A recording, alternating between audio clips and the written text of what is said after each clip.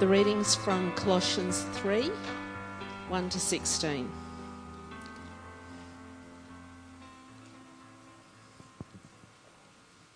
Since then you've been raised with Christ. Set your hearts on things above, where Christ is seated at the right hand of God.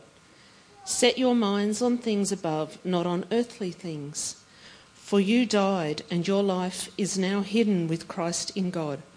When Christ, who is your life, appears, then you also will appear with him in glory. Put to death, therefore, whatever belongs to your earthly nature: sexual immorality, impurity, lust, evil desires and greed, which is idolatry. Because of these, the wrath of God is coming. You used to walk in these ways in the life you once lived, but now you must rid yourselves of all such things as these: anger, rage, malice, slander, and filthy language from your lips. Do not lie to each other, since you have taken off your old self with its practices and have put on the new self, which is being renewed in the knowledge in the image of its creator. Here there is no Greek or Jew, circumcised or uncircumcised, barbarian, Scythian, slave or free, but Christ is all and is in all. Therefore, as God's chosen people, holy and dearly loved, clothe yourself with compassion, kindness, humility, gentleness and patience. Bear with each other and forgive whatever grievances you may have against one another. Forgive as the Lord forgave you. And over all these virtues put on love, which binds them all together in perfect unity. Let the peace of Christ rule in your hearts, since as members of one body you are called to peace, and be thankful. Let the word of Christ dwell in you richly as you teach and admonish one another with all wisdom, and as you sing psalms, hymns and spiritual songs with gratitude in your hearts to God. Thanks, Veronica. So I'm going to invite Hannah up, and I'm going to pray with Hannah. Let me pray with you, Hannah, as we come to hear what God's put on your heart. And so, Father, I just thank you for Hannah. Thank you for what you've been sowing into her and working in her heart as she's explored this passage to speak from this morning. And so I just pray that her words would be from you. I pray that our hearts and minds and our understanding would be ready and open to receive from you through what she says this morning. In Jesus' name, amen. I feel pretty special wearing this special mic. I call it Britney Spears mic, and Nick calls it the Madonna mic, because it means we've got our hands free, and I love that. I love that I can move around. Just touching on from Fiona's testimony last week, I thought this was a really good follow-on passage from what she shared.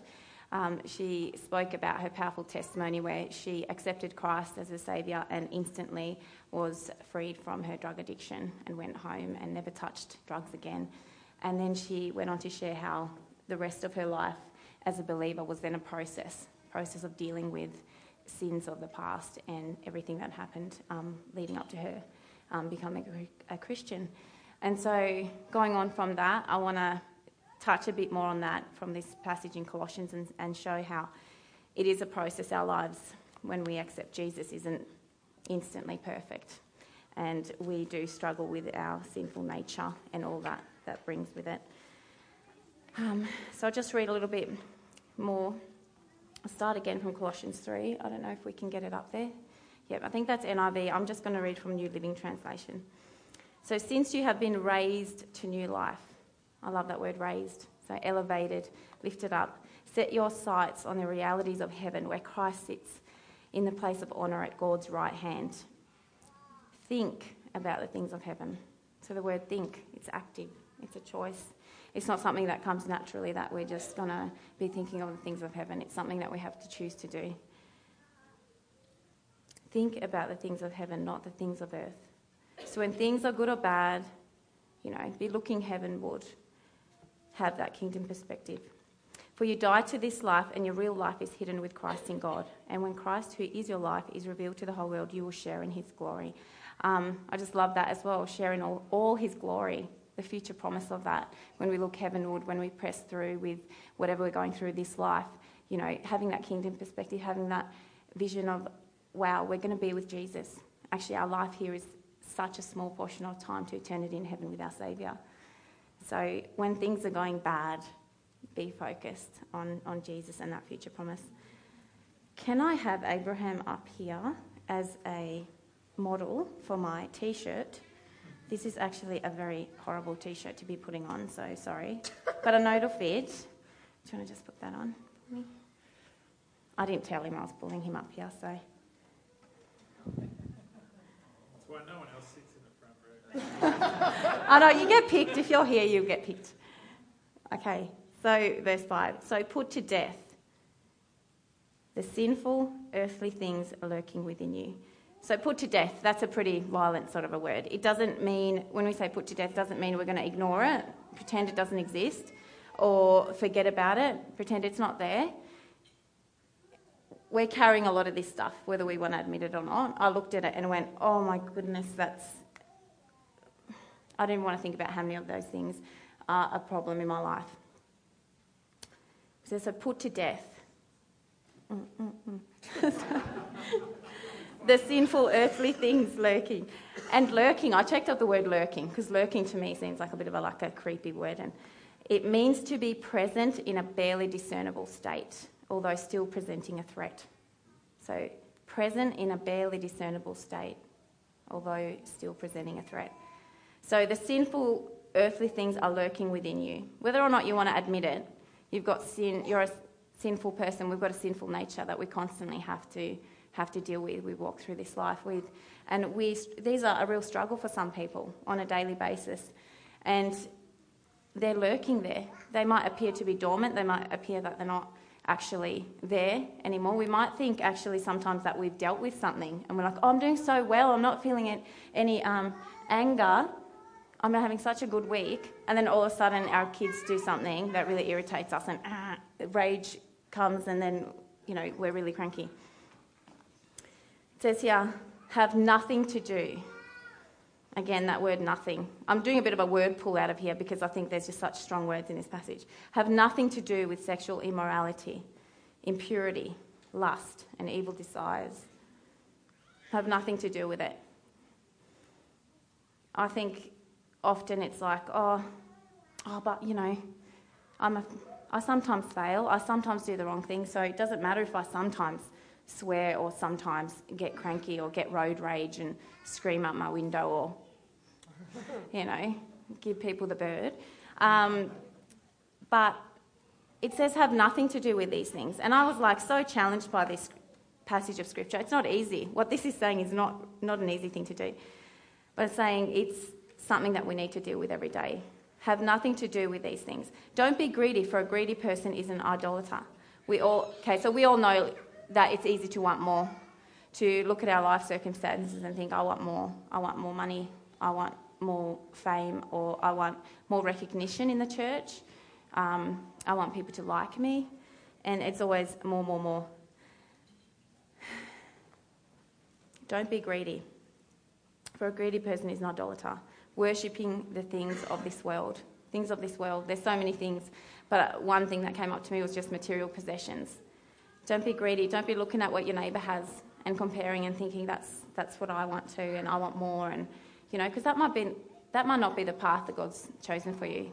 Your blessings can be so much greater. Don't be greedy for the things of this world. Because of these sins, the anger of God is coming. Okay, you used to do these things when your life was still a part of this world. I read that and thought, oh, you used to do these things? Well, I'm a Christian. I've accepted Jesus, but I still do some of these things. So I was looking at this shirt and I was like, yeah. I tell little white lies sometimes, to Trent usually, about things I've done. And I'm like, oh, no. And, don't tell him the full truth. I suppose not lie to his face, but I might just not include all the details, which then he sort of interprets my story incorrectly. But that's lying. I get pretty angry. I've got a 2 and 4-year-old boys who at the moment, it's bing, bing, bing, bing, bing, fight. Like probably 2 hours of the day they play nicely and the rest of the time they're fighting. So then I walk into the room and I'm like, this anger starts to increase, and then it ends up turning to a point where if I don't leave the room, I'll go mental. Like, I will go into a fit of rage. And I'll confess, dirty language. Sometimes a word will slip out of my mouth, which I think I shouldn't have said that. And then Zion, the 2-year-old, will repeat it. And I look at him and I'm like, don't say that word. That's a naughty word. Yeah. And Trent's like, you need to stop using that word. Like, it's not good that they repeat it. So I struggle. I can say, honestly, it's a daily struggle. A lot of these things are a daily struggle for me.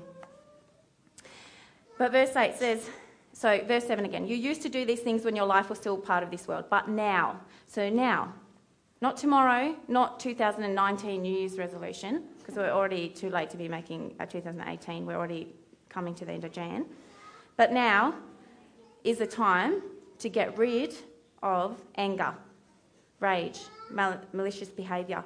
So again, anger. Growing up, my dad used to say, Hannah, don't let the animal out. And I was like, what are you talking about? I was probably 11, 12 when they started saying Hannah's got an animal inside her, because I'd get angry. So I know for a fact that anger has been something that's been very present in my life from a young age. And we still laugh about it. If I'm getting a bit angry, Dad's like, don't let the animal out. I'm like, that's an old joke, stop saying that. Malicious behaviour. I checked up the word malice, and it says it's the desire to harm others. And there was actually in the dictionary a term, malicious gossip, and I thought that was really interesting because I've never thought of malicious gossip. I've just, used gossip on its own, but it makes sense. It's the desire to harm others.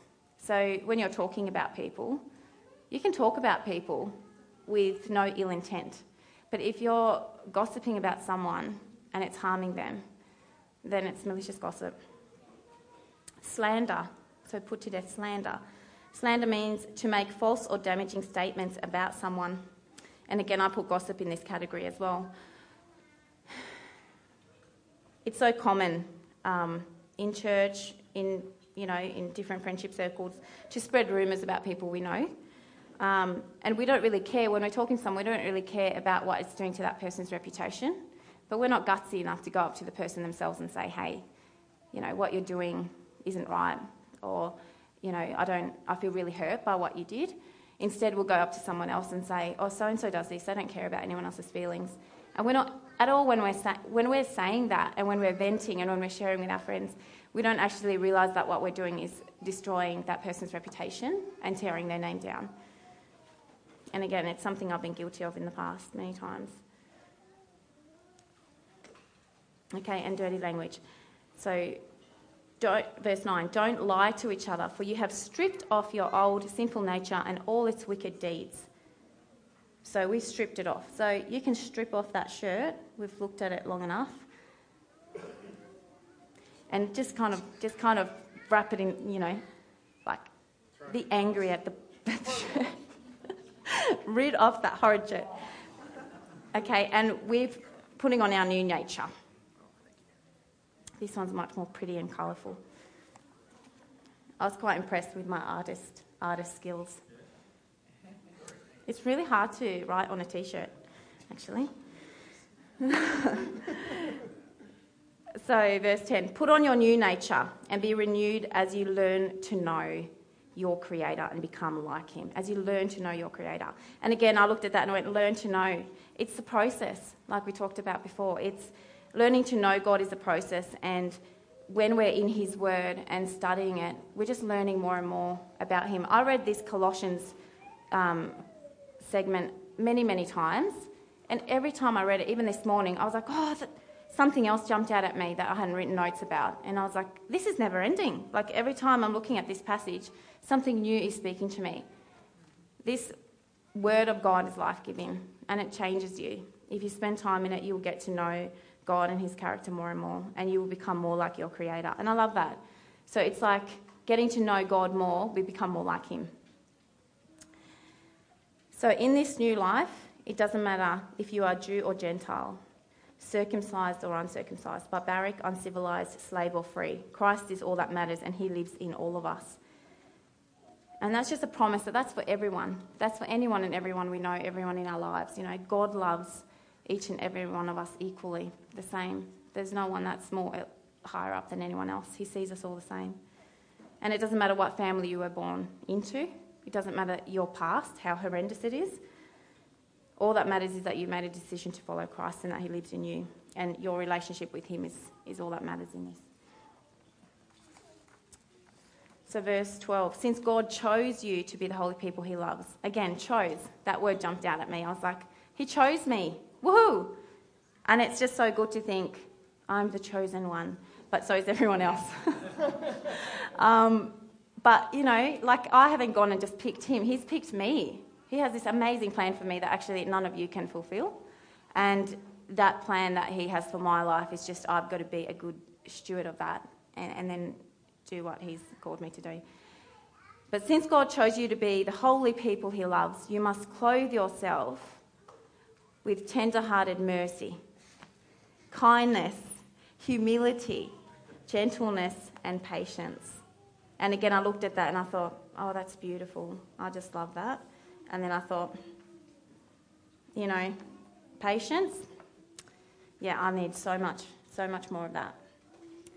And those words jumped out at me and I thought, it's true, the closer I'm drawing to Jesus and the more I'm getting to learn to know him and the more I'm choosing to clothe myself, again, a choice, to clothe myself daily with this stuff, the more things like mercy, kindness, humility, gentleness and patience will actually flow out of me. Verse 13, make allowance for each other's faults. Make allowance for each other's faults. How nice would life be if people were more gracious and we made allowances when others failed? So we can point to Nick and say, Nick could have handled that situation differently. Where's Carl? Is Carl here? No. Or, I can't believe Carl didn't have enough popcorn at Babes and Arms. Or, the morning tea was awful. Doesn't Alison know how to make better food? By the way, these three statements are like complete opposite to the truth. That's why I had to mention those. There's always enough popcorn, and then Alison's the most amazing cook. And Nick doesn't do anything wrong. He's amazing. But yeah, if we made allowances for each other's faults, so instead of going, oh, they made an error, to go make allowance for it and pray for the people.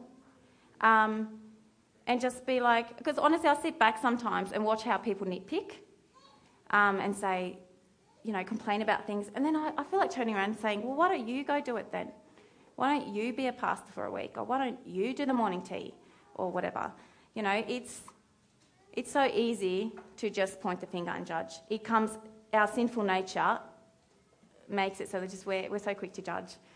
And so I love this when it says make allowance for each other's faults. I make faults and I'm just so grateful for a church family that doesn't come and tell me all the time all the things I do wrong, but they're so gracious for all my faults.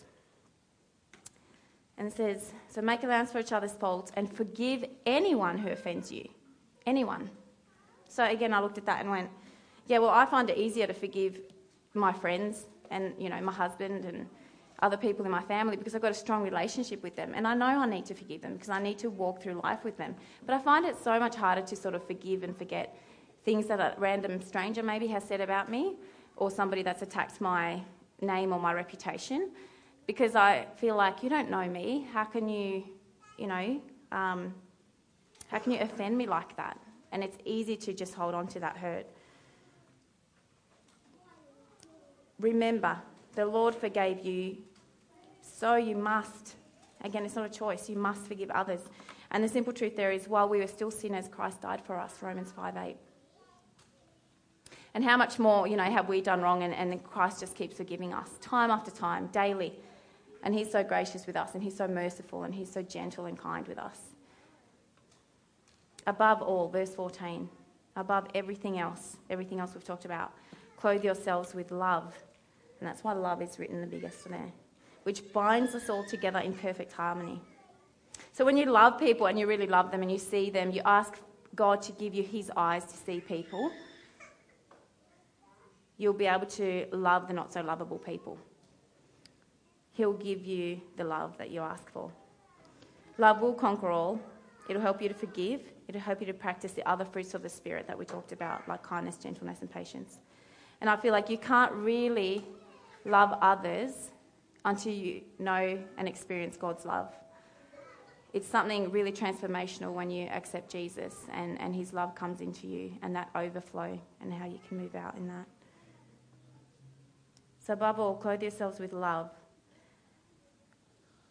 Verse 15, and let the peace that comes from Christ. Again, this is peace that we can't get in the world. This is not peace that we can find when we, talk to a counsellor. That's great and everything, but it's not peace that can come from any person. It's peace that comes from Christ. True peace can only come from God. And we sang Your Good, Good Father before, and there's a verse that says, peace so unexplainable. And I was just thinking how, if I have to try and describe to you perfect peace and the peace that I feel that comes from God, it's so hard to do. I can't even explain it to people. It's just this state of being where you're resting in full confidence that God is, working on your behalf and Christ has your back. And he's for you and he's not against you. He's working out all the fine details. You don't need to stress because he's working behind the scenes. And you just have that perfect peace within the storm. And so it says the peace that comes, and so let the peace that comes from Christ rule. The word rule means to control or have dominion. So let peace rule. Not your emotions, not what you're feeling, but let peace, that perfect peace that comes from Christ, let that rule in your hearts. For as members of one body, you are called to live in peace. Does anybody here not know their calling? It's a big word. I was like, we often pray for a calling, right? Well, here it is, your calling. You are called to live in peace. So this is a really good place to start. So we're called to live in peace. Start here. Start practicing peace within your home and with those that you do life with. And then the verse goes on to say, and always be thankful. Again, it doesn't say sometimes be thankful or be thankful when things are going well. It says always be thankful. And I want to ask today, and these are raw topics, but is it easy to be thankful when you lose a child? Or you lose your job? Or your teenager starts using drugs? Or when your marriage is on the rocks? Or when your finances are tight? Just think on that for a second.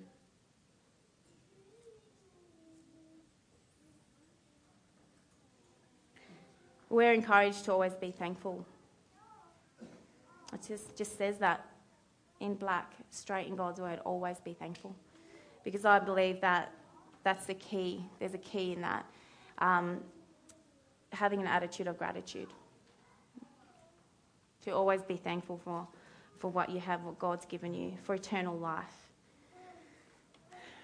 I believe that when we do clothe ourselves in love and let peace rule our hearts, we will learn the art of always being thankful as well. They're all intertwined. They're all together.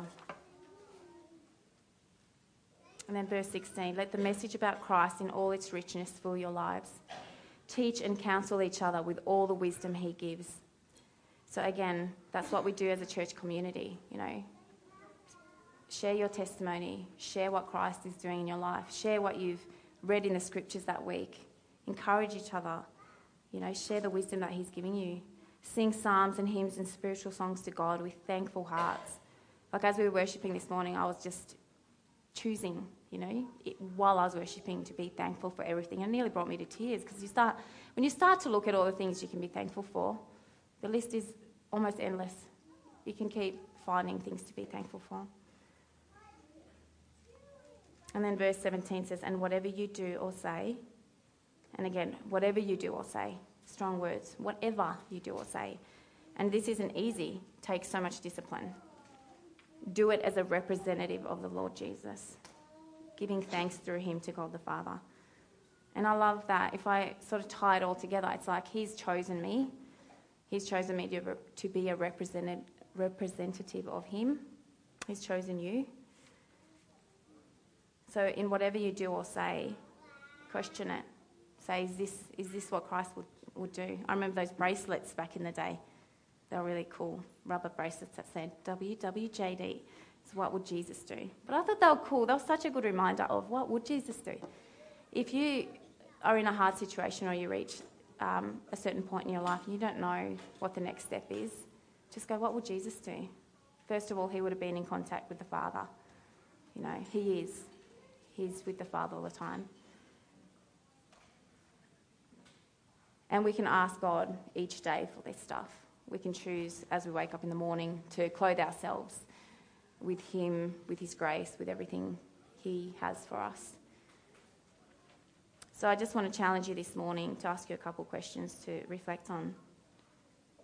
How will you choose to clothe yourself today? So where's that other horrid T-shirt? It's all the way over there.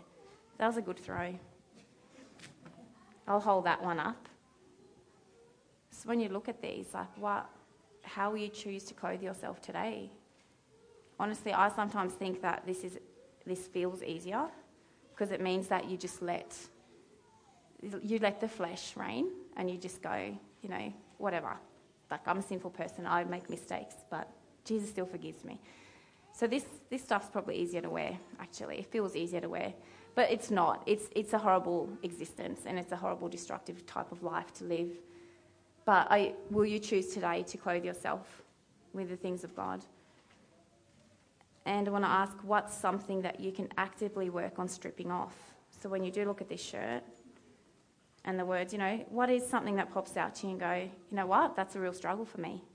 And that's something that I don't really want to openly share about or talk about. It might be a secret sin. It might be a sin that's lurking and no one sees it, but you know it's there and you just aren't dealing with it. So look at that. And I'm not saying that as to try and make anyone feel bad this morning, because this portion of Scripture is very challenging to me. And I know that there's so many things on here that I have to be working on.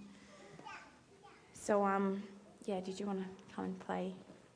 I just wanted to thank you so much, Abraham. I'm just going to pray.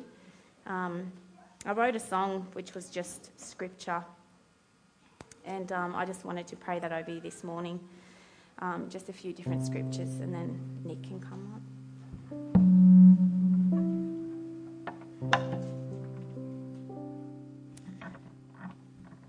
So neither death nor life, nor angels or rulers, nor the present or the future, or any other power, neither death nor life can separate you from the love of God. Where can I go from your presence? Where can I flee? If I go up to the mountains, you are there. If I make my way in the depths, you are there. If I rise on the wings of the dawn or settle on the far side of the sea, even then you are there. Your hand holds me fast. Though I walk through the valley of the shadow of death, I will fear no evil, because you are with me. Your rod and your staff, they comfort me. I am in your midst, a mighty one who will save. I will rejoice over you. I will quiet you by my love. I will exalt over you with singing.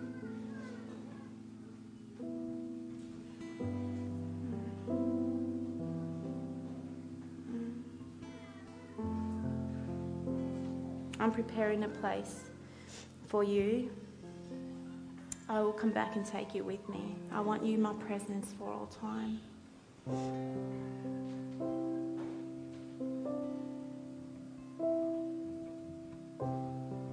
God, you are so good, and you are for us and not against us.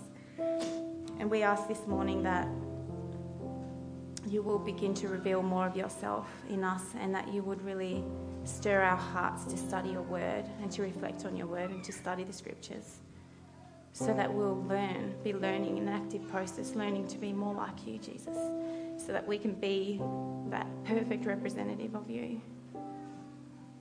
Thank you that you've chosen us, that you've called us.